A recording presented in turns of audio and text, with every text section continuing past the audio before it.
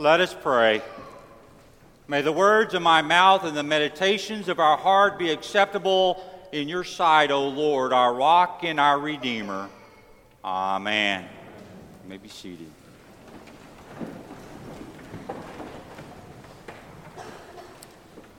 Over the years, I have engaged and challenged people with this thing that I call the dot and dash puzzle. And I challenge them to solve it. You probably ask, but what is a dot and dash puzzle? It's where I would present that person with a sheet of paper that has dots arranged on it in a specific pattern, and then I would ask them to connect the dots with so many connected and continuous straight lines.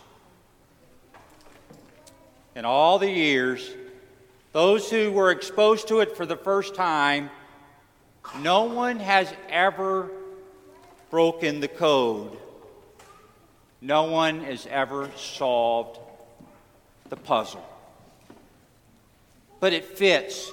It fits so well with this morning's gospel reading that I'm going to give away the secret. In chapter 3, Jesus is drawing attention of the Pharisees. Why? It was his popularity and it was activities that were now superseding those of John the Baptist. Those who were being baptized by his disciples and being immersed in his teachings. That community was rapidly increasing. The body of followers, it was growing larger and larger.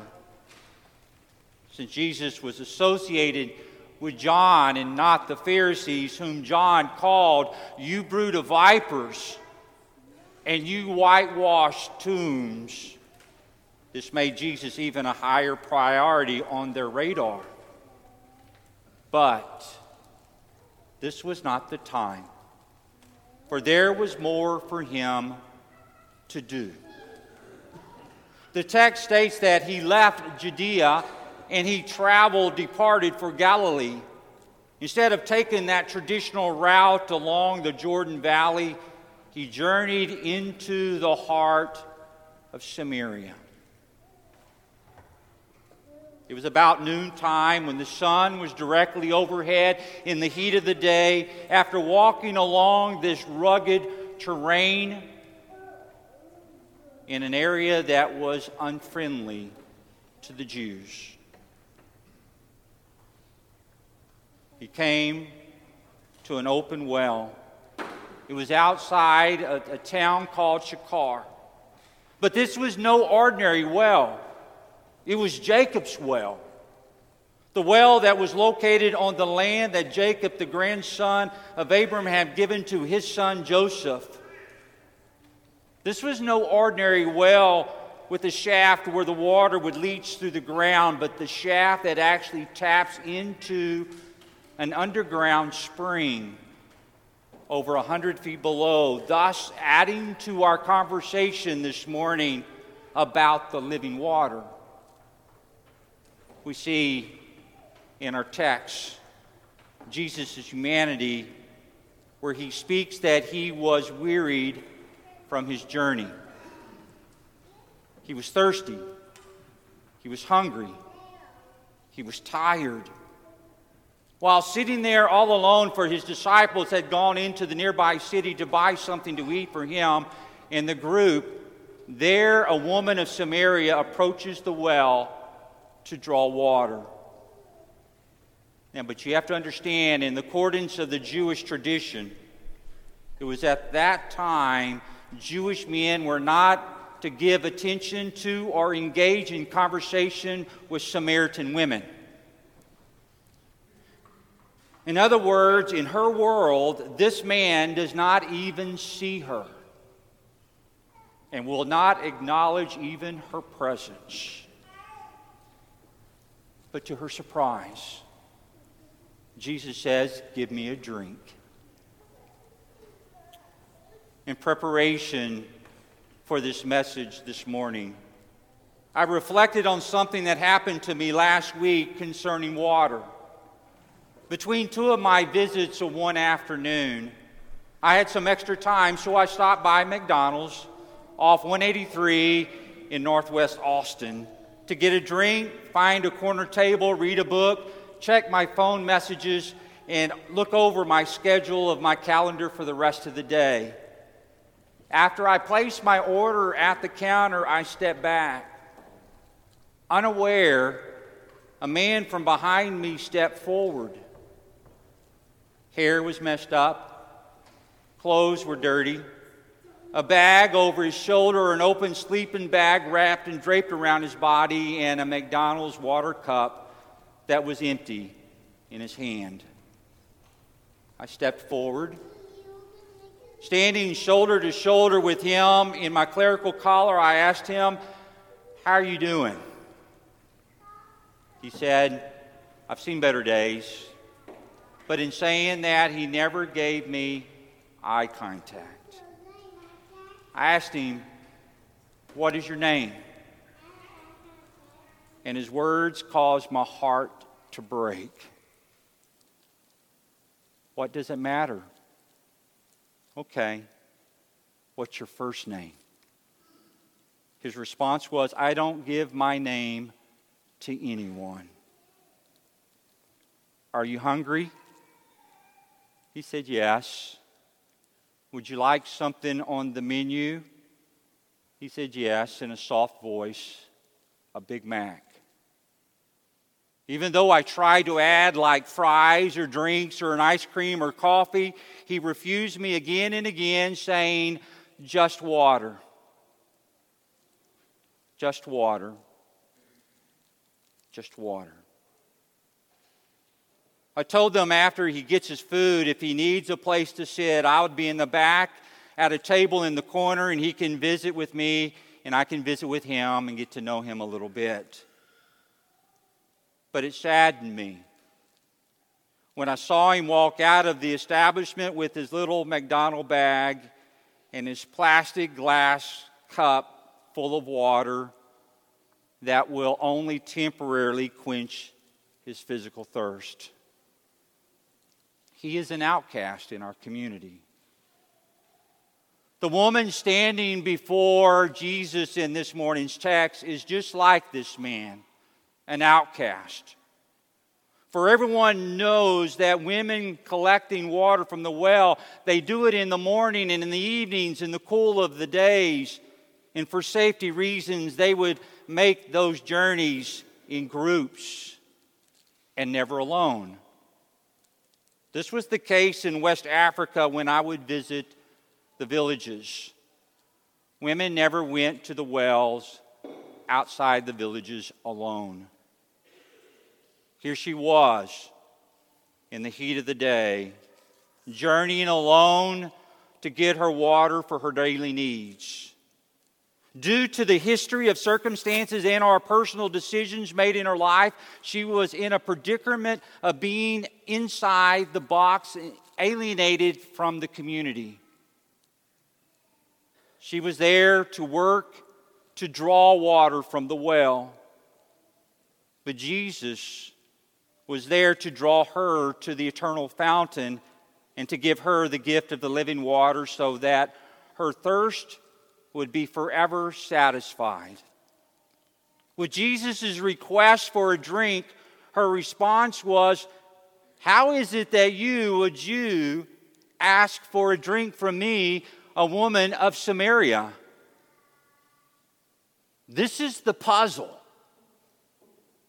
With her own abilities, she would never be able to solve the puzzle that Jesus has just placed before her. He himself, and why he is in her presence. Those dots and dashes on the paper in that Pacific pattern, I have seen people draw lines and erase them and repeat the process again and again and again, even to the point that the paper would become so thin that there would be holes in the paper, and they would draw new sets of dots and start all over again. The woman was dead in her trespasses and sins, and she was an enemy of God.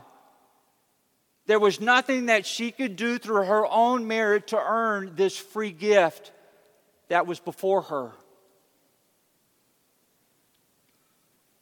Putting his own physical thirst aside, Jesus wanted this woman to drink and to become satisfied.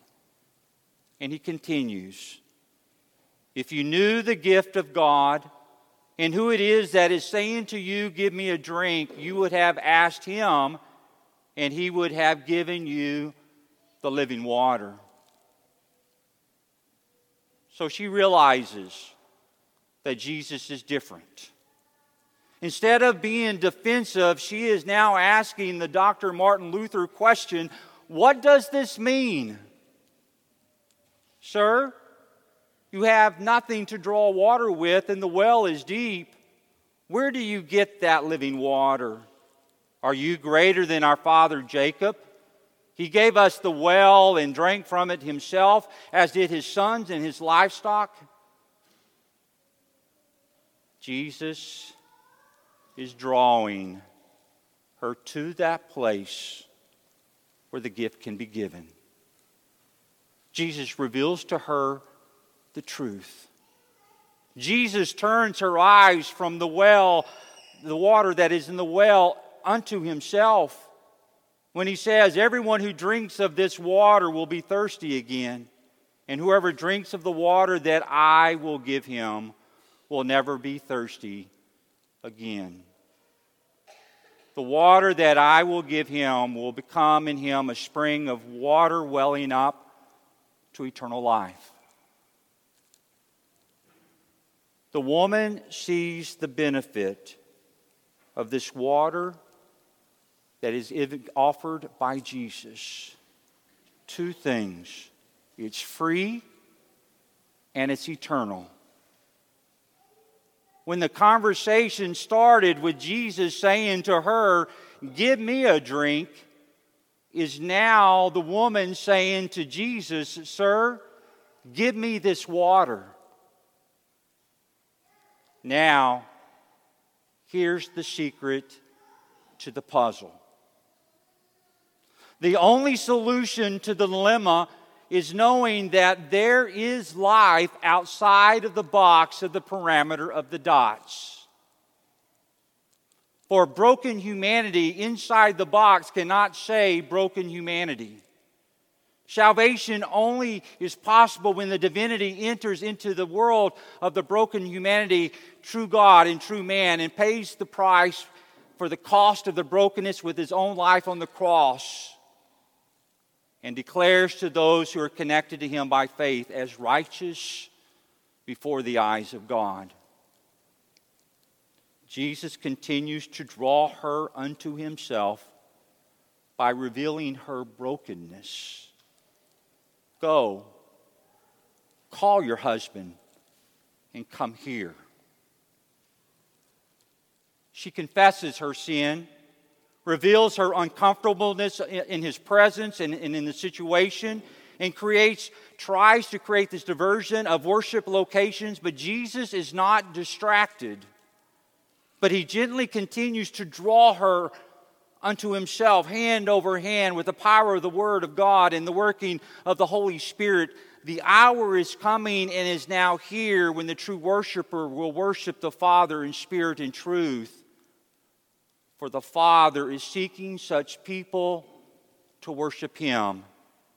God is spirit, and those who worship him must worship in spirit and truth.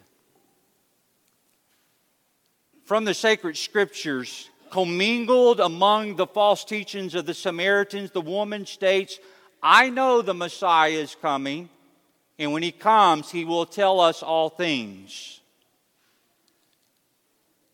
Now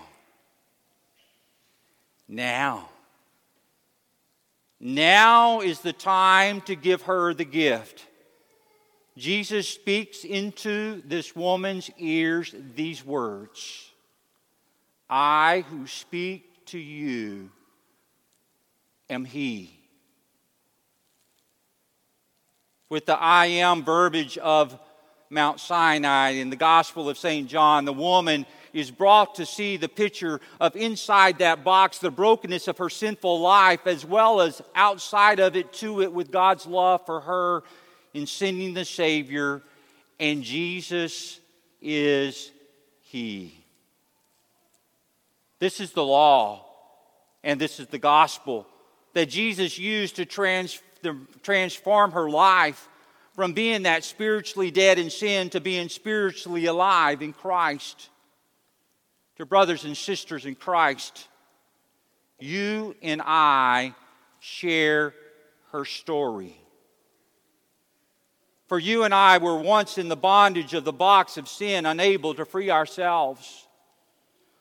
Through God coming into the box through Christ, our lives and destiny has been eternally changed, for we have that spring of water welling up in us to eternal life. Through the waters of holy baptism, we have been saved. And we are sustained through the one true faith, through the Word of God and His sacrament that satisfies our hunger and it quenches our thirst. In her own town, this woman, what does she do? She repeats. She repeats Jesus' words and works for her. And through her witness, others believed and were saved, and they too confessed. We know that this is indeed the Savior of the world. Did the woman need to go back to Jacob's well again to draw water? Yes. Did Jesus create a new community inclusive of the woman in the larger community to which each receives the water from the spring of waters welling up to eternal life? Yes. The secret's out. The mystery has been revealed. It's all about Jesus. It's all about what Jesus has done for you and for all the world. Amen. The peace which passes all understanding, keep your hearts and minds in Christ Jesus our Lord. Amen.